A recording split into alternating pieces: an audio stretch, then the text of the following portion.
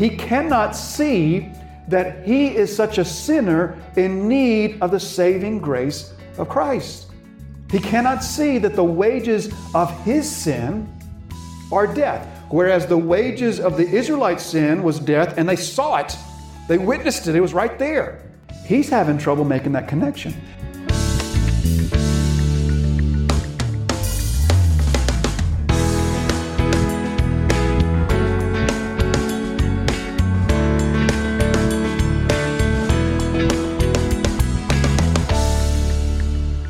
Let's now turn to Numbers chapter 21. If you've still got your finger there, you flip over there, Numbers chapter 21. So in Numbers chapter 21, as we pick up here, this is the illustration that Jesus pointed to Nicodemus. Nicodemus, I'm going to make a correlation to you. I'm going to make a one-to-one correlation. Just like Moses lifted up the serpent, so must the Son of Man be lifted up. So now as we turn to Numbers 21, what we find that's going on in Numbers chapter 21 is this recurring theme that happens over and over and over throughout the book of Numbers, and it's really easy to understand. It goes like this. God's people grumble, God's not happy, and Moses prays for them, and God remains patient. That's sort of the theme that's been going on throughout the whole book. And so Numbers chapter 21 is sort of the climax of that. That's sort of the big ultimate complaint in which God finally says, enough of this grumbling and complaining, I'm going to do something about this. So with that being said, from verse 4, we're just going to look at a few verses here, beginning from verse 4. Verse 4, from Mount Hor, they set out by way to the Red Sea. So they're going back. Remember, they came from the Red Sea. They're going back. They've been wandering. They're going all over. They're going back to the Red Sea to go around the land of Edom because Edom wouldn't let them pass through. And the people became impatient on the way. Verse 5, and the people spoke against God. Now don't just glance over that. The people spoke against God. The people put voice to their accusations. The people gave witness to the unreliability of God, the untrustableness of God, the ungoodness of God. The people slandered God with their words. The people spoke blasphemy against the God who had delivered them from slavery. They voiced these harsh accusations. And so the thing to begin seeing is just the severity of what just happened. God's people, whom He has redeemed out of slavery, have spoken harsh words against Him. They didn't just think harsh thoughts. They spoke harsh words against Him. And they spoke against God and against Moses, saying, why have you brought us up out of Egypt to die in the wilderness? For there is no food and no water, and we loathe this worthless food. Now, which is it? Is there no food, or is the food worthless? Which one is it? You see how not only did they slander God, they gave false testimony against God. They said there is no food, and there is food. In essence, their grumbling and their complaining has painted their situation as worse than it really is. Kind of like Naomi. Remember Naomi? She and Ruth return from the land of Moab, and they return back to Bethlehem. And here's Naomi, and she tells everyone in Bethlehem, the Lord has just forsaken me. He has, all these bad things have happened to me, and I'm all alone. Nobody is here with me. And the whole time, Ruth, who has left her people, is standing right there. I always wondered, what does Ruth think about what Naomi's saying? No, nobody, I've got nobody. You see how she made her situation much worse? That's really what grumbling is. All grumbling is complaining against God, is it? If God is the giver of all things, if He's sovereign over His world, if all things come from His hand, then grumbling is against Him. And grumbling really is taking the reality of this life and painting it in a worse picture. If you're honest and you reflect upon the times that you grumble, you would have to say to yourself, well, yeah, I do that as well. That's what's happening when I'm grumbling. And this is what's happening here with the people. They're saying, we've got no food, when they really do have food. And then they're complaining about the food that they have. And keep in mind what this food is that they're complaining about. It's the same food that Jesus called the bread of heaven. It's the same food that the psalmist called the bread of heaven. You know, I think we all can have those times where we just long to see God manifest Himself in our life in some visible, tangible way. Well, these Israelites saw that every day, 6 days a week. Every day, except the Sabbath. They saw this visible manifestation of God's care for them. And they had come to loathe it and grumble about it. This is indeed a severe and a heinous sin. So Jesus' point is, there are parallels. There are corresponding parallels. So, just as Moses lifted up the serpent, so must the Son of Man also be lifted up. So Nicodemus is having trouble seeing what Jesus wants him to see. And Jesus is explaining to him spiritual realities. And to help Nicodemus see this, He takes Nicodemus to corresponding physical realities. The physical reality of the wilderness situation and the grumbling and the complaining is what Nicodemus knew of because he knew his scriptures. And the spiritual reality is the connection Jesus wants him to make. Verse 6, Then the Lord sent fiery serpents among the people, and they bit the people, so that many people of Israel died. And the people came to Moses and said, We have sinned, for we have spoken against the Lord and against you. So they realize their sinful condition. They realize what they have just done is a heinous sin before God. And so they say, pray to the Lord that He would take away the serpents from us. So Moses prayed for the people. And then the Lord answers, and the Lord said to Moses, Make a fiery serpent and set it on a pole. And everyone who is bitten, when he sees it, shall live. So Moses made a bronze serpent and set it on a pole. And if a serpent bit anyone, he would look at the bronze serpent and lived. So the people sin.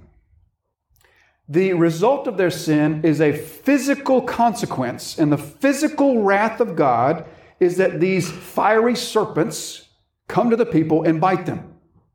And so a spiritual sin results in a physical consequence, the physical wrath, which brings about a physical situation, this physical situation of sickness and people are dying.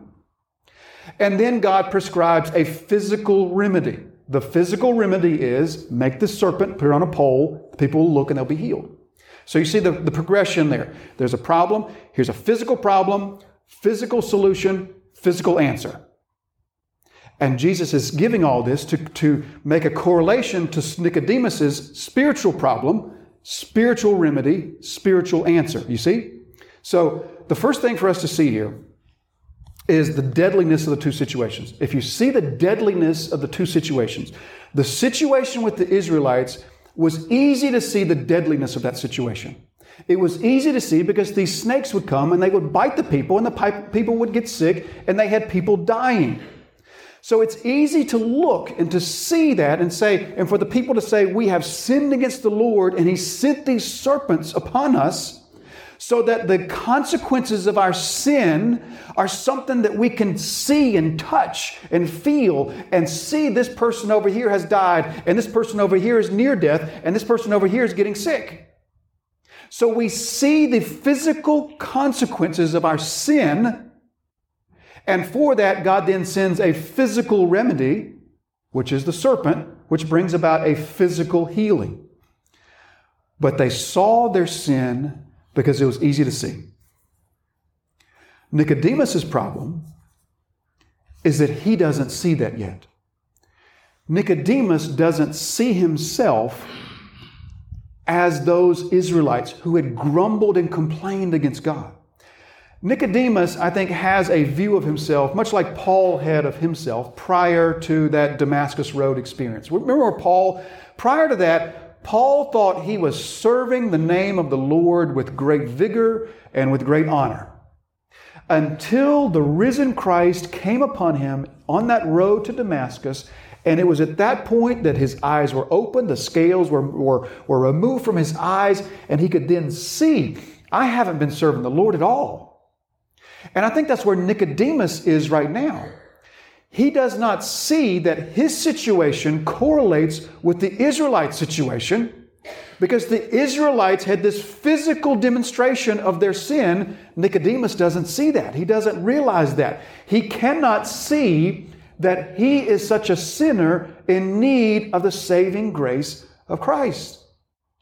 He cannot see that the wages of his sin are death, whereas the wages of the Israelite sin was death, and they saw it. They witnessed it. It was right there. He's having trouble making that connection. And you know, brothers and sisters, do you know that we are right? We are right to talk about how salvation is the grace of God that comes to us by faith and faith alone. We are right to say that. But that doesn't mean that every aspect of our salvation can be received by faith. You know, there's a certain aspect of your salvation that cannot be received by faith. It must be received by sight. You cannot believe by faith that you are a sinner. You must know that by sight. You cannot read your Bible like we read our Bible and we believe when the Bible says that all have sinned and fallen short of the glory of God. You cannot read that and say, I believe the Bible, and the Bible tells me I'm a sinner, and so therefore I believe I'm a sinner. You have to know it. You have to see it. You can't take by faith that the Bible says you're a sinner. And I know what that's like. I know what it's like to read the Scriptures, and the Scriptures tell me of my fallen condition, and I agree to that. But then you can have that heart that says, well, yes, I believe I'm a sinner. The Bible tells me I'm a sinner. But I don't really feel that bad. Certainly don't feel as bad as a lot of the people I see around me. Salvation cannot come to the one who believes himself to be a sinner only by faith. You must know you're a sinner because you've experienced it and you've seen it, and the Spirit has opened your eyes to your own true condition. Nicodemus is right there right now. If Nicodemus were here and we were listening to this conversation that Jesus is having with him, and we said, Nicodemus, do you believe that you've sinned before God? I think he would have said yes, meaning that he believes the Scriptures taught him that all people have fallen. But I'm not sure that Nicodemus saw it yet. The Israelites in the wilderness had no trouble seeing it because the snakes were biting them because of it. And so Nicodemus needs to see the spiritual reality, which is why Jesus takes him to that reality to say, just like the wilderness, so it is right now. So the pole, the serpent on the pole, the cross, neither of those things were intended to be an inoculation against the possible sin. Neither of those things were intended to be the safeguard against sin. The pole and the serpent on the pole were not intended for those who might get bitten by a snake in the future. God doesn't say, put this serpent on a pole, and that way if anybody does get bit, then they'll be okay. Instead, the pole is the remedy for those who have been bitten. Just like the cross is the remedy for those who have not only sinned, but seen their sin and known it. This is why Jesus said, I didn't come for the healthy. I came for the sick. So that's the first correlation to see. The second is easy to see as well. And it's simply this. The pole wasn't Moses' idea. The pole was God's idea. The serpent was God's idea. It was God who said to Moses, do this. This must happen. Again from John, verse 14. And as Moses lifted up the serpent in the wilderness, so must. That word must there, you can just see in that word, or you should see in that word, the sovereign plan of God. So must the Son of Man be lifted up. That whoever believes in him may have eternal life. For, now there's the purpose. Like we said a couple nights ago, that word for, what that means is what's coming after that is the result of what came before it. What comes after that is the purpose of what came before it. What comes after that is what explains what came before it. So, for the sovereign plan of God, God loved the world in this way. God so loved the world that he gave his only begotten Son, that whoever believes in him, literally all of the believing ones, if we were to translate that literally, all of the believing ones should not perish but have eternal life. So, this connection that he wants Nicodemus to make. The pole in the wilderness is God's work. It's God's plan. It's God's idea. It's God's remedy. Just as the cross is God's work, it's God's plan, it's God's remedy. The gospel is not God's call to people to come to him and do something to achieve this salvation. The gospel is not God's call to people to come to me, and once you come to me, then we can do this or we can do this and we can complete your salvation. The gospel is God's announcement of what he has done.